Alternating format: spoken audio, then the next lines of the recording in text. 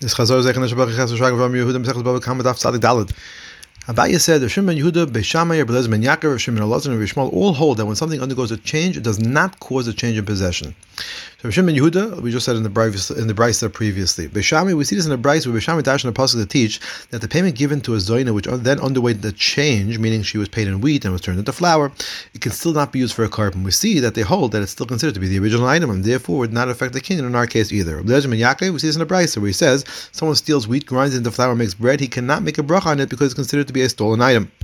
Shimon Elazar, we see this in the Brisa, which is explained by Sheshes, where Shimon Elazar says if a ganav steals and the item then changes and depreciates, he may still return the actual item, maybe potter. Rabbi Shmuel, we see this in the Brisa, where he says that although the mitzvah is to separate pay while the produce is still attached to the ground, if pay was not separated and the produce was already cut, and then it was even ground and made into a dough, there would still be a chiyuv to separate pay at this point. We see that physical change does not render the item as a different item.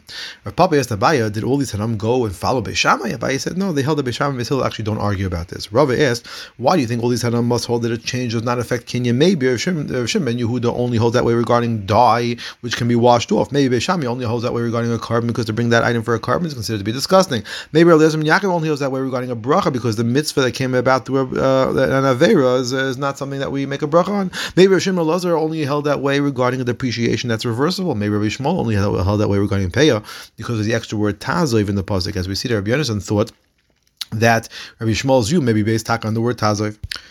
Rabbi Yehuda and Shmuel said, "Allah follows Rav Shimon Elazar." In fact, we find that Shmuel says that we do not assess the loss of an item for a ganav to allow him to give back the item and the loss. Rather, he has to keep the damaged item and give back the full value.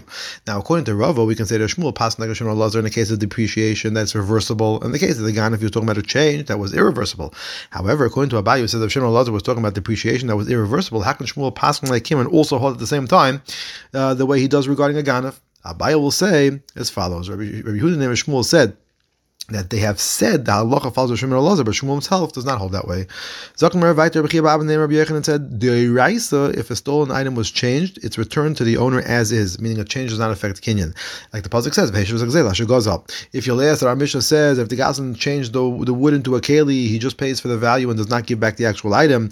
I'll tell you the reason behind the Mishnah is the takana to help the takanas hashavim to help the Gazlan do tshuva by not requiring him to give up the work that he put into making it a keli. In fact, we know that Rabbi Yochanan passes like an anonymous Mishnah. And there's a Stam Mishnah that says that physical change does affect kinyan. Rabbi Yaakov said Rabbi Yochanan was talking about a reversible change. It's that type of change that does not affect kinyan deraisa. A Brisa says if a gazlan or one who lent with interest wants to do tshuva and offer payment to the one they harmed, the person who should not accept the payment from them, and if the person does take the payment, the Kamma are not happy with such a person. This was done again to assist those who want to do tshuva, not to have them hold back from doing so out of fear of the financial consequences. The Gemara Brisa says if Yorshim inherit money that their father got by charging interest, they do not need to return the money to the person who was taken from. This would suggest that that's a special halacha of a Yorshim, but the people themselves, meaning like in this case the father himself, would have to return the ill-gotten gains. Whereas says in truth the father would not have to return the money either. It's just at the end of the Brisa discusses if the interest was a recognizable item, the Yorshim should return it so as not to embarrass their father. The beginning of the Brisa therefore also talks in terms of the Yorshim. In fact, why would they have to take pains to avoid embarrassing their father when it was he who did an avera? The Gemara says the case is that the father did tshuva but didn't have time to return the item before he died. In that case, the children do have an obligation to respect him and to prevent further embarrassment.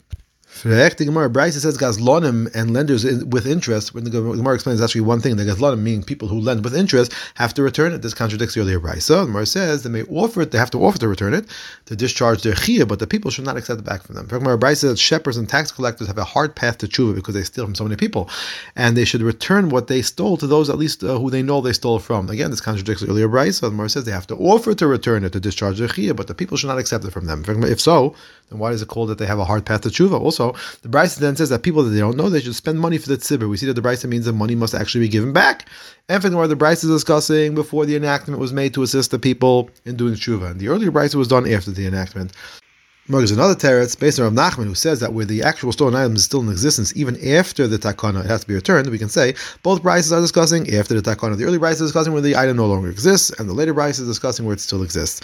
We have learned that the Rabbanon they enacted that if a beam was stolen and put into a house, it doesn't have to be removed and returned. We see that even when it still exists, it doesn't have to be returned. And for the Gemara, since removing the beam would cause a significant loss, the Rabbanan considered the beam as if it no longer exists.